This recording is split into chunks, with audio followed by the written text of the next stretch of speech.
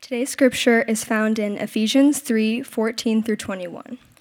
For this reason I bow my knees before the Father, from whom every family in heaven and on earth is named, that according to the riches of his glory he may grant you to be strengthened with power through his Spirit in your inner being, so that Christ may dwell in your hearts through faith, that you, being rooted and grounded in love, may have strength to comprehend with all the saints what is the breadth and length and height and depth, and to know the love of Christ that surpasses knowledge, that you may be filled with all the fullness of God.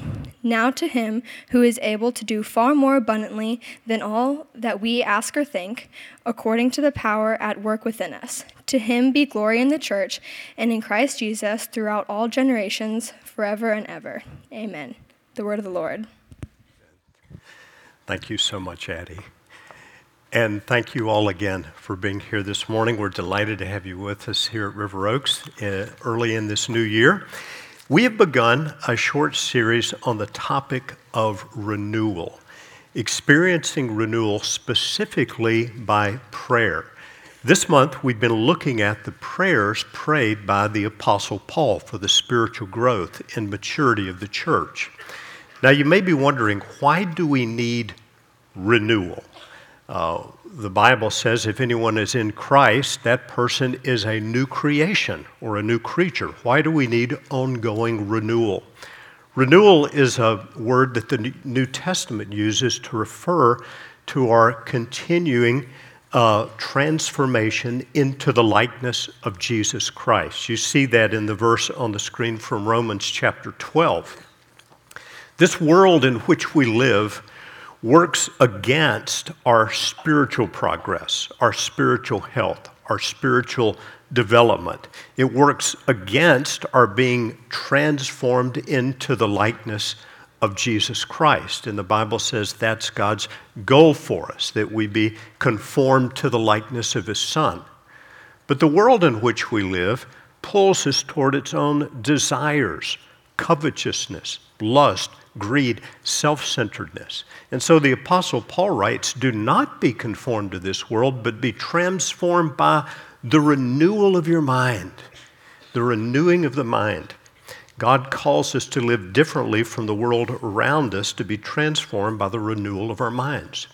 In the verse you see from 2 Corinthians chapter 4 and verse 16, the Apostle Paul talks about this process that a Christian can and should experience of ongoing renewal. And he contrasts this ongoing renewal with the aging of the human body.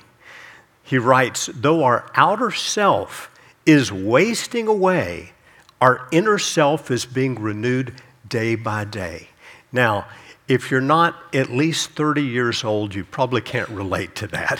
You don't think much about the outer self wasting away, but some of you who are 30, 35, 40, maybe over the holidays you got together with some friends or family, you went to the YMCA and you played a game of pickup basketball, or you played a game of flag football over Thanksgiving, and you went out there and ran around and did something you haven't done in 6 months, and the next day you were hurting badly. And you realize, what has happened to me? I'm only 30, 35 years old.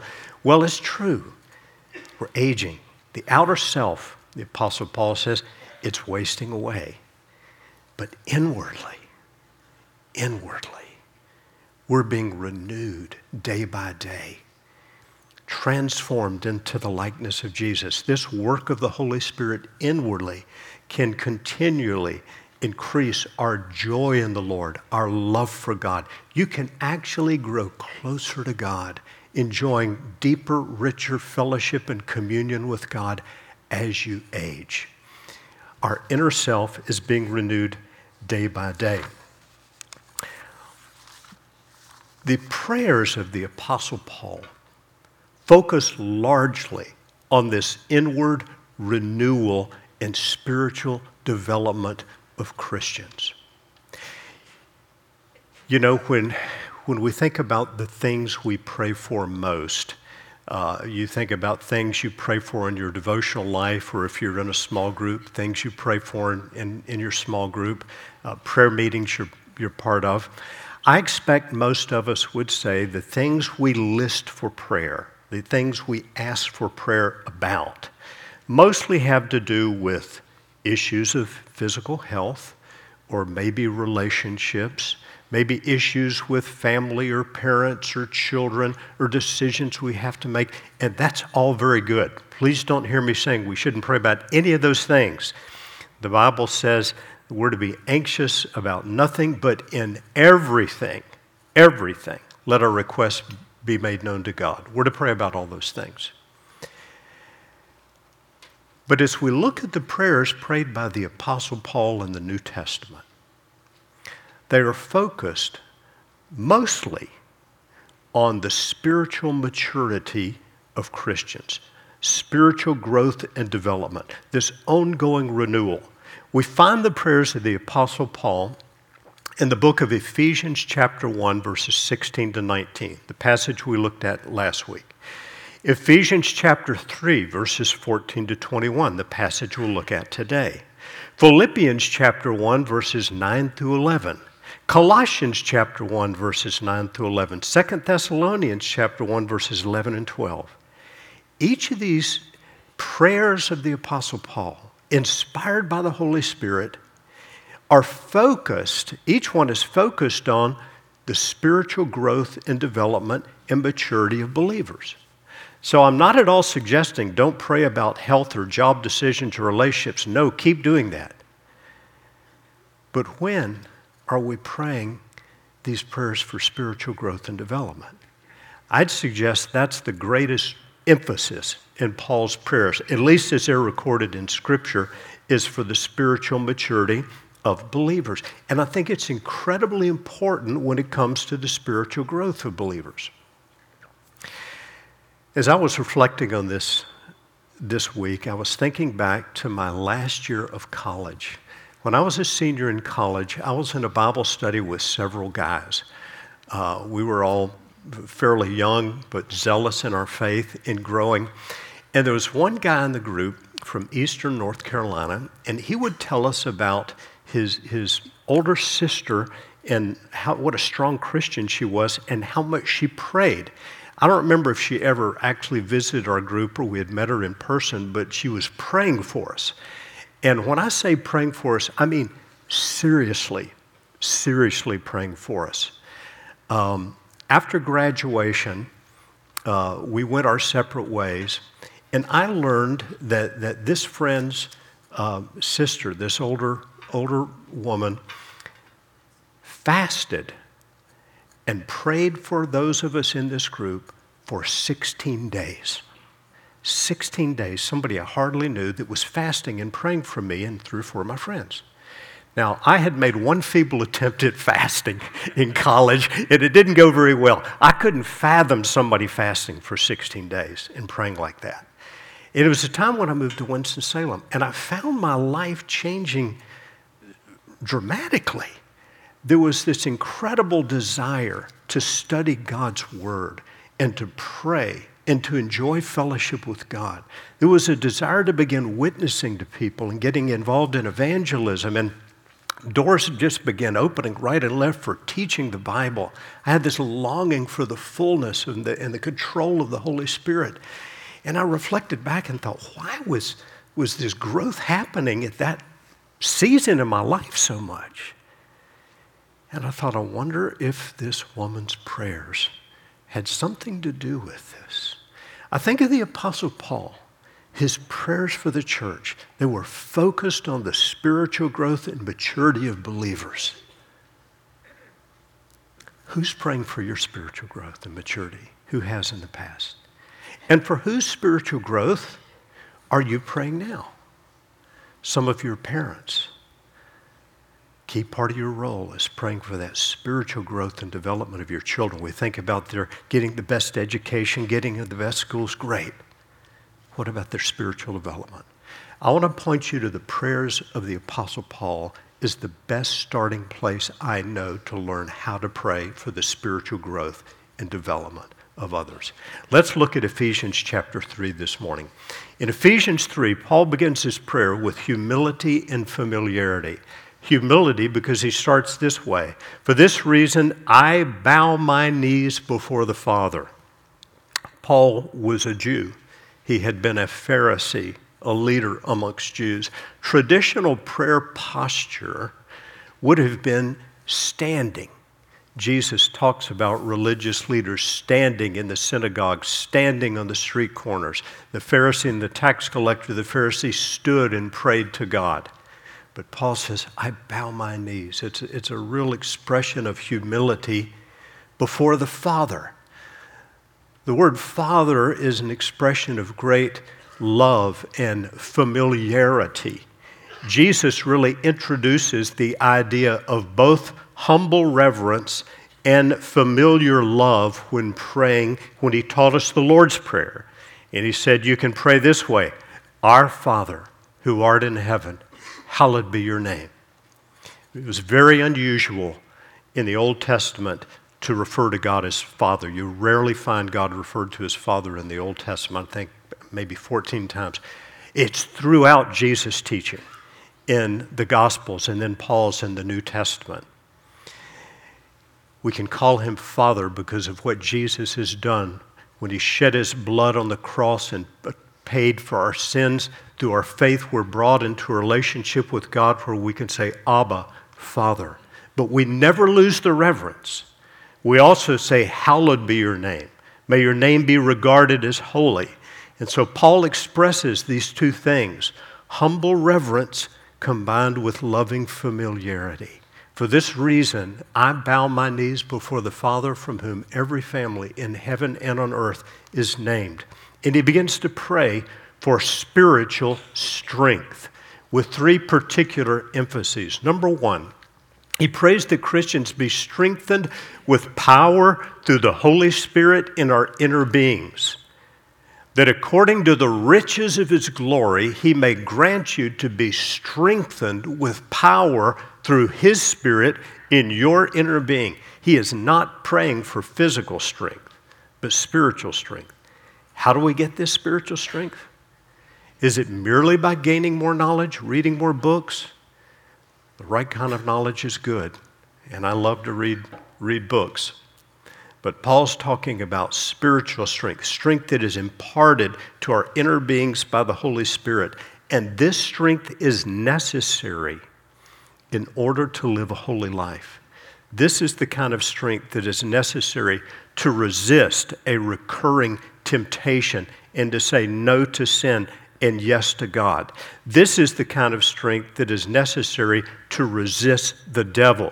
Paul refers to it later in Ephesians chapter 6 when he says, be strong in the Lord and in the power of his might. Put on the whole armor of God that you may stand against the wiles of the devil. This is a strength that comes from God's might in our inner being, enabling us to resist sin, to resist the devil. This kind of strength is strength to persevere. It includes strength to endure hardships with patience and joy. Paul talks about it later, writing the Colossians in another one of his beautiful prayers for spiritual growth that results in being strengthened with all power according to his glorious might. Being strengthened with might by his Spirit in the inner man for what? For endurance and patience with joy. This strength is necessary not only to resist temptation and resist the devil, but to endure through adversity in life. That's something we all face regularly. Maybe this week you've had one of those weeks where it seemed like everything was going wrong. Maybe last Tuesday you had some wind damage at your house. I bet a number of us did. Your house or yard. Maybe a washing machine overflowed and there's financial stress and that leads to marital stress and you wonder, why is everything going wrong at the same time? Paul prays that as Christians we have a strength that enables us to endure adversity and despite what we face, to keep walking with God, keep loving God, being strengthened according to his power. And Paul's praying for inward strength, that we be strengthened according to the riches of his glory with power through his Spirit. Secondly, he prays for strength in our stability in Christ. He continues, so that Christ may dwell in your hearts through faith, and that you, being rooted and grounded in love, and he continues, Now this raises a question. When he says that Christ may dwell in your hearts by faith, isn't Christ already dwelling in your hearts? Because he's praying for Christians, and the answer is yes. Christ is already dwelling in the heart of a believer. He's not saying Christ is not with you. His emphasis is on faith. He's praying that our faith would rest on Christ in his indwelling presence, that we be rooted and grounded in Christ, rooted and grounded in his love. Paul likes to use this word in his writing, rooted, referring to the maturity of a growing believer, one who's rooted. He'll later write to the Colossians, as you receive Christ Jesus the Lord, so walk in him, rooted, built up in him, established in the faith. Have you ever seen what happens to a tree or plant that's not well rooted? Start to lean over, some wind comes, even worse things happen. My wife Beth and I bought our first house when we got married on Forest Oak Drive. You know where it is? It's the street right next to our church here. It's the road between our church building and West High School, that one street. We were the 10th house on the left. We lived there for 18 years. And we had a fenced-in backyard that almost came to the football field at West High School. It's a big backyard, but there are really only two trees there, and they were pretty large white pine trees. One of them was full and vibrant and healthy looking. The other one was kind of scraggly. And it was one of those nights we were supposed to get very, very high winds, kind of like last Tuesday here. And I worried about the scraggly tree because we had a little swing on one of those trees, or one of our little kids would swing on. And got up the next morning and looked out in the backyard. Sure enough, one of the trees was completely flat on the ground. But it wasn't the healthy tree. It wasn't the big, flourishing, healthy tree. I mean, it wasn't the scraggly tree, rather. Excuse me, it wasn't the scraggly tree. It was the healthy tree.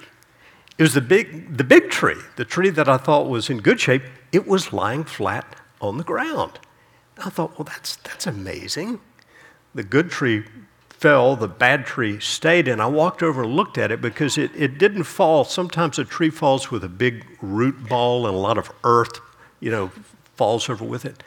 But that tree just broke off flat, even with the ground.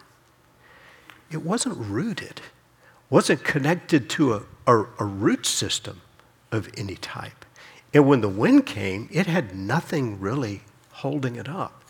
And when Paul talks about maturity in the face of winds of doctrine and adversity, he calls us to be deeply rooted in Christ. In fact, in the very next chapter of Ephesians, he'll write the words you see here.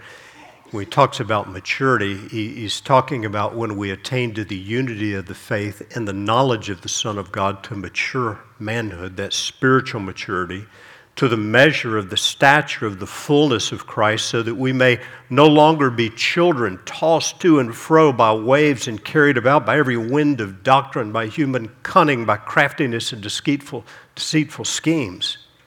He calls us to be rooted, to be mature. Paul's praying for stability in Ephesians 3. He's praying that Christ may dwell in our hearts through faith, in that we be rooted and grounded in love.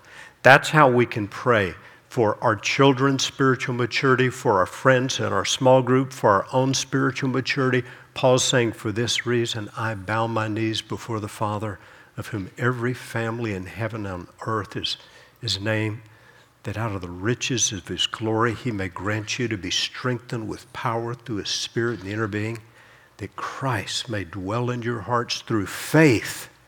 Through faith you rest on his indwelling presence, and that you're rooted and grounded in his love. Praying for stability in Christ. And then thirdly, Paul is praying here that we be strengthened in our comprehension of the love of Christ. He goes on to pray that we may have strength to comprehend something. That God would strengthen us to just be able to understand something, to grasp something, to comprehend with all the saints what is the breadth and length and height and depth. That is, what is the immensity, and to know the love of Christ that surpasses knowledge. Paul's praying that God, by the Holy Spirit, would strengthen us to understand something more fully, to comprehend it. And that is his love, the love of Christ. The way he says it's a bit unusual. He says to know the love of Christ that surpasses knowledge. How can you know something that surpasses knowledge? It's more than knowing it intellectually. We can only really comprehend more of the love of Christ as the Holy Spirit enables, strengthens us to comprehend it. Paul writes elsewhere in the book of Romans chapter 5 that the love of God is poured upon us through the Holy Spirit who is given to us. The Holy Spirit enables us to more fully grasp the depths, the breadth, the height, the length of the love of Christ. And it is necessary, even vital, that you not merely know about the love of Christ intellectually. Jesus loves me, this I know. It's more than this. It's an experience that you know in your heart of hearts, the core of your being, in your inner being, that you are loved by God because of the sacrifice of Jesus on the cross for you. That in embracing Christ, receiving his salvation, you are deeply, deeply, deeply loved by God. And until you know that love of God, it's difficult to share that love of God in your marriage, in your home, with other believers, and certainly toward enemies. And Jesus calls us even to love our enemies. And so Paul's praying for an experience of the love of God, for a life built on the love of God, that we be strengthened in our comprehension of the love of God for us. Because when we know more fully the love of God, when we're strengthened to be able to comprehend this, what God has done for us in the gospel, what it really means that the second person of the Trinity became a human being, took upon himself flesh, gave his life, shed his blood to bring us into his eternal family, to bring us into his inheritance, to make us his own, that he has loved us with an everlasting love and drawn us with his loving kindness. When we know that, the result then is this, that we would be filled with all the fullness of God. Let me read the sentence in its entirety. And to know the love of Christ that surpasses knowledge, that you may be filled with all the fullness of God. What does a person's life look like if that person is filled with God, filled with the Holy Spirit? Full of love. Full of love. When we comprehend the love of Christ that surpasses knowledge, we can be filled with all the fullness of God. So Paul prays. He prays that we be strengthened with power by the Holy Spirit in our inner being. That way we can be strong in the Lord and in the power of his might, strengthened to resist temptation, to stand against the devil, to persevere through hard things. He prays that we be strengthened in our stability in Christ, rooted and grounded in his love, Christ dwelling in our hearts through faith. That we be strengthened to comprehend the breadth and length and height and depth of the love of Christ, and thereby be filled with all the fullness of God. Do you think God could do this in your life, in the lives of your children, your family, your small group? Do you think God could do this? Do you think it's his will that he do it? I think I can say with confidence that it is 100% his will to do this, because his scripture reveals his will. It is the will of God. This prayer was inspired by the Holy Spirit, given to Paul to give to us. And it's one of the best models I know to pray for yourself, for others, for their spiritual growth. Can God do this for you? The result is that we, the members of his church, will give him glory when it happens. And note what he says in verses 20 and 21 on the next slide. Now to him who's able to do far more abundantly than all we ask or think. Paul has just asked a lot in this prayer. But he says this about God. He's the one who's able to do immeasurably more, far more abundantly than all we can ask or imagine, think, according to the power at work within us. So can God do this for you? Yes, and more, and more. Paul's prayer lays out a vision for our spiritual growth and renewal, a path for life for this new year, what your spiritual life can look like. He also lays out a model for how to pray. And so I want to commend to you again. As you're praying for others, people in your small group, your family, your friends, you're praying for your children, your grandchildren, take the prayers of the Apostle Paul. They're already inspired by the Holy Spirit. You say, I don't know much about prayer. Well, this is the way to learn. Just take the prayers of Paul. This is the way to develop a biblical vocabulary for prayer, to learn how to pray by praying the prayers of the Bible. These are the will of God. They're already inspired by him. When you've embraced Jesus as Savior and Lord, it's not the end of the road spiritually. It's the greatest decision you'll ever make, no doubt about that. But it's a doorway into a lifetime of spiritual growth, spiritual advancement, spiritual renewal. And a great pathway for that growth is laid out for us in these prayers of the Apostle Paul in Ephesians 1, Ephesians 3, Philippians 1, Colossians 1, 2 Thessalonians chapter 1. Would you join me as we pray about this today? Father, thank you for your word. Father, I pray that you would give us a hunger and a thirst to know you better and love you more. I pray, Father, that you, according to the riches of your glory, would grant to us, each of us, to be strengthened with power through your Spirit in our inner beings, so that Christ would dwell in our hearts by faith, that we, being rooted and grounded in love, may have strength to comprehend with all the saints what is the breadth and length and height and depth, and to know the love of Christ that surpasses knowledge, that we may be filled with all the fullness of God. Lift up our eyes, Lord. Give us a higher vision for our spiritual growth and maturity this year. Give us a higher vision for what our lives of prayer can be. We ask you this. We trust you in this. For you, Lord, are able to do far more abundantly than all we ask or think, according to the power at work within us. And as you do this, to you be the glory in your church, Lord, and in Christ Jesus throughout all generations, forever and ever. Amen.